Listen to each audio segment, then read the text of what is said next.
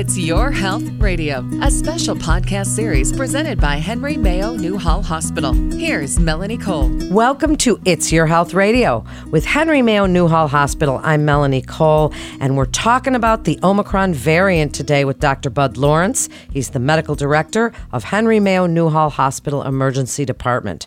Dr. Lawrence, always a pleasure to have you on. So tell us about the new strain Omicron. It's a variant of concern. Tell us a little bit about this variant and how it differs from Delta and the original. Well, good morning, and again, thank you so much for having me. I always enjoy taking part in educating the community.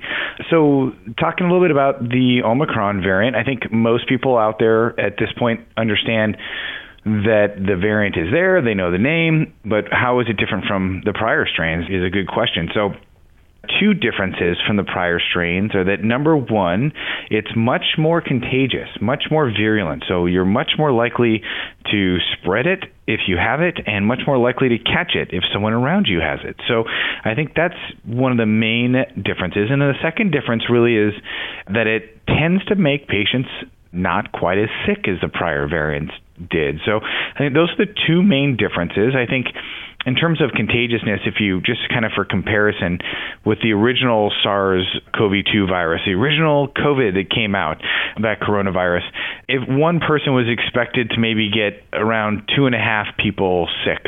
And on the Delta variant, which was much more contagious, it was almost double that. So one person, if you had it, you could potentially get 5 people sick. Well, this new Omicron variant, we think if you are infected with Omicron, you can get up to seven people or more sick, and that kind of seems to be independent of vaccination status, which has been something that's somewhat concerning. The transmissibility, people who are vaccinated and even boosted can get Omicron, but the information on that remains the same, which is that if you are vaccinated, it's much, much less likely that you're going to have a severe form of COVID, that you'll be really sick, requiring being in the hospital with a breathing tube and those kinds of things. It really limits that risk.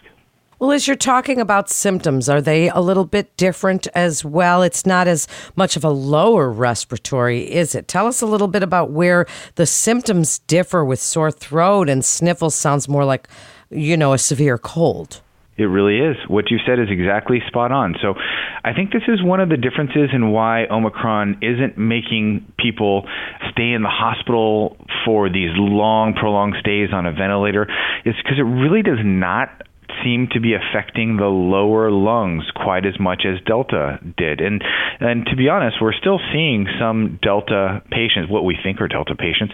There's still about 4 or 5% of these COVID infections that are Delta, and we are seeing patients come in with lower respiratory issues. But for the most part, Omicron is going to be an upper respiratory. So that's going to be things like you described: runny nose, headache, fatigue, sneezing, sore throat, hoarse voice, chills, those sort of symptoms that you would really attribute to a common cold. Those are the same symptoms that we're seeing with Omicron. So very important if you are sick to hopefully go out and get yourself tested just so you can understand if it's COVID or not, because those symptoms really are so very similar to a common cold, which, by the way, most common colds are caused by a coronavirus. So it does make sense that those symptoms would overlap. Well, it certainly doesn't. People don't all know that, Dr. Lawrence, that the common cold is a coronavirus anyway.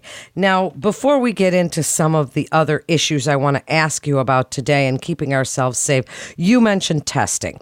So tell us a little bit about what you want us to know about getting tested, because first of all, it helps us to keep records, but some people come to the emergency room just to get tested, and we don't really want them to do that, but they don't know where to get tested, or these at-home kits are not available where they live. Tell us about that. Yeah, it's very tricky. There are challenges, to be sure, about finding places to get tested. So one of the issues with Omicron being so contagious and having similar symptoms to a common cold is that we have now a huge cache of people who are out there trying to get tested. And this obviously is overwhelming the standard system for testing, which would be places like doctor's offices or urgent cares. And so what we're seeing is these places do not have the capability to test people or the amount of people that are requesting to be tested. So a lot of patients are coming to the emergency department. I would say that our emergency departments nationally are overwhelmed with sick patients, with holding patients that are supposed to be admitted to the hospital because we don't have enough nurses to take care of patients in the hospital. This is not a local issue to our hospital, Henry Mayo. This is an every hospital problem across the country. So if possible, we would recommend that you get your COVID test. Try to find an urgent care potentially that is offering it. You can call them ahead of time, try to schedule it with a physician's office. There are still, I'll reiterate, two types of tests. The main type of test that you're going to find for home testing that you can maybe even find on Amazon or elsewhere is called an antigen test. That's the one that comes back in usually 10 to 15 minutes. These tests are becoming more and more reliable. There are still some brands out there that might not be so reliable, but for the most part, they're fairly reliable, and they're very helpful for detecting, do you have virus floating around in your body, which is very helpful, because the other test called the PCR test, which usually takes hours or days to come back, is much more sensitive. It's going to be a bit more accurate, but the issue is that it will continue to detect the genetic material from those viruses long after you've cleared your infection. So you are not sick, you're not contagious, but you can do a PCR test and it can still come back positive, which has been causing some issues for things like nursing home patients or people that are trying to get back to work, those kinds of things, or back to school when you talk about students. So the antigen test is a really good solution for a quick result, and some of these can even be purchased online to be delivered to your home. Again, just keep your eyes out for any alerts on any companies that create tests that may not be quite reliable, but that's always continuously changing. But bottom line is that best place to get your COVID test would be at your physician's office or in urgent care. And I'd recommend calling ahead prior to going to ensure that they have a slot and a test for you so that you can get that test done and have your answer. That's really great advice. And then you mentioned people are starting to go back to work in person. Do you have any tips to share on keeping safe if you do have to work in an office? Should we be upgrading our masks? Because that's another little confusing thing is the cloth masks. Now we're hearing about those. Should we all be trying to get N95 or KN95? What do you think about what we should be doing? Really some tips to help us keep safe wherever we work. Well, I definitely think that, again, as this pandemic goes on, we are getting more and more information that we're able to process and make better and better decisions. So as time passes, we're getting more and more data, which is extremely helpful. And some of that data has been coming back saying, hey, maybe these cloth masks or these gaiters, they're not quite as protective against Omicron, for example, which is so contagious. So the recommendation really is starting to come out to say, hey, why don't you use surgical masks? That is a good answer to keep people safe with a product that has reliable supply chains that we can make sure that everybody has enough, right? That's kind of a concern when it comes to N95s. So N95s, some people will come out and say, hey, you should be using an N95 or any variant essentially of an N95. However, there is still an issue with N95 supply to healthcare providers. And really, N95s should be used by healthcare providers first, and if we have plenty of N95s to go around, then certainly people in the community can use them. If you're able to find N95s online or wherever, feel free to use them. But the answer really is a great medium would be a surgical mask. Definitely, it seems to be working better than just a cloth mask. Again, not only to protect yourself from others, but in the event that you're asymptomatic and have COVID, it can protect others from you. What about quarantining? That has changed as well and is confusing to some people. If we do test positive, or even if we don't have a test, can't get to a test, but we feel sick, we're assuming maybe it is COVID, but even if it's not COVID, even if it's the flu or a cold, what are the latest quarantine recommendations? What do you want people to know so they can help keep the community safe? Because that's what this is about, Dr. Lawrence. It is protecting others and making sure our community as a whole is doing well. So the CDC just recently came out with two recommendations, one for isolation and one for quarantine, which are essentially the same thing, as kind of all under that bubble of quarantine. So isolation, really, they're defining like if you are COVID positive, if you test positive, they want you to isolate yourself for 5 days. which is different. It used to be 10 days, but they've shortened that time period. And some people are sort of skeptical about that, but it actually is based on science. And that science that they're referring to is that most viral infections, and it seems that COVID follows this pattern, most viral infections that you get, you're really contagious 1 to 2 days prior to you becoming sick, and then another 2 to 3 days after you're sick. And then you're much less contagious. And that's how it works with many of the viral infections that we see. So they've shortened that isolation time. So if you are positive, they want you to be isolated for 5 days, and then as long as you have no symptoms or you have resolving symptoms, meaning your cough or your runny nose is getting better, and you've had no fever for 24 hours, you can leave isolation, but you've got to wear a mask when you're around anyone that's in your house or outside your house for 5 days. And so that's actually much better in terms of people being able to return to work or return to school or return to the community. And it's one of these things that I think is something that people will hopefully appreciate when they do have COVID, so they're not stuck in their house for 10 days. And the second piece is quarantine, as defined as you've been exposed to COVID and you're not sick, but you had a very close contact with someone who was COVID positive.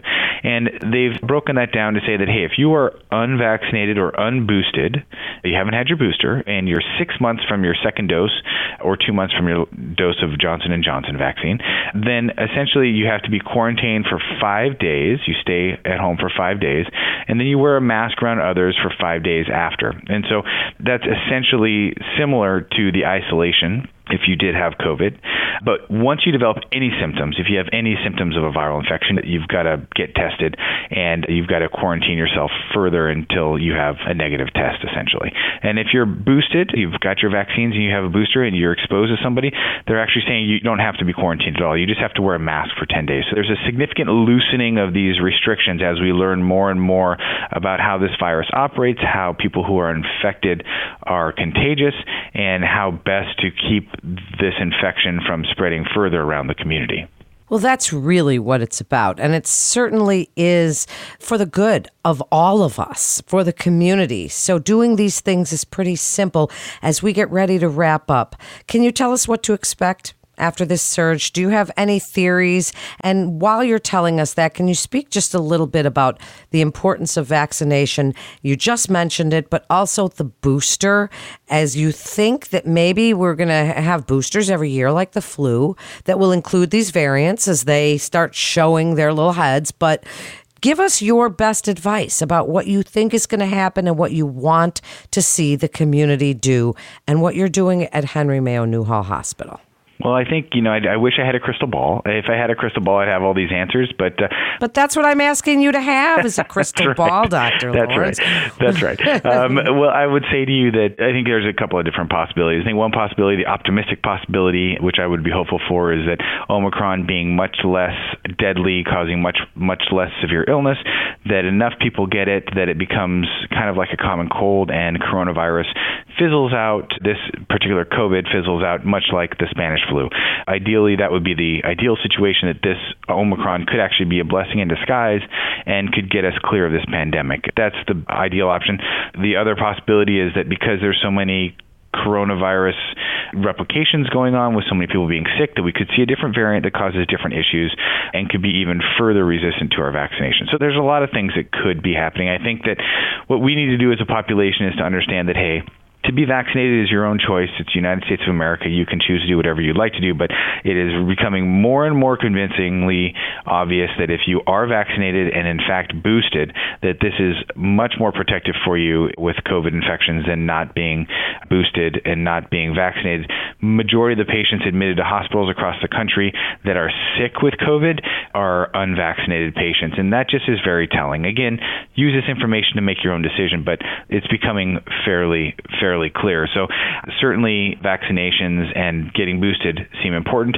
There is some information out there that perhaps these vendors that are creating, Moderna and Pfizer, that create the main vaccines that are mostly used, might be coming out in March or so with a booster that could include specific information to combat the Omicron variant.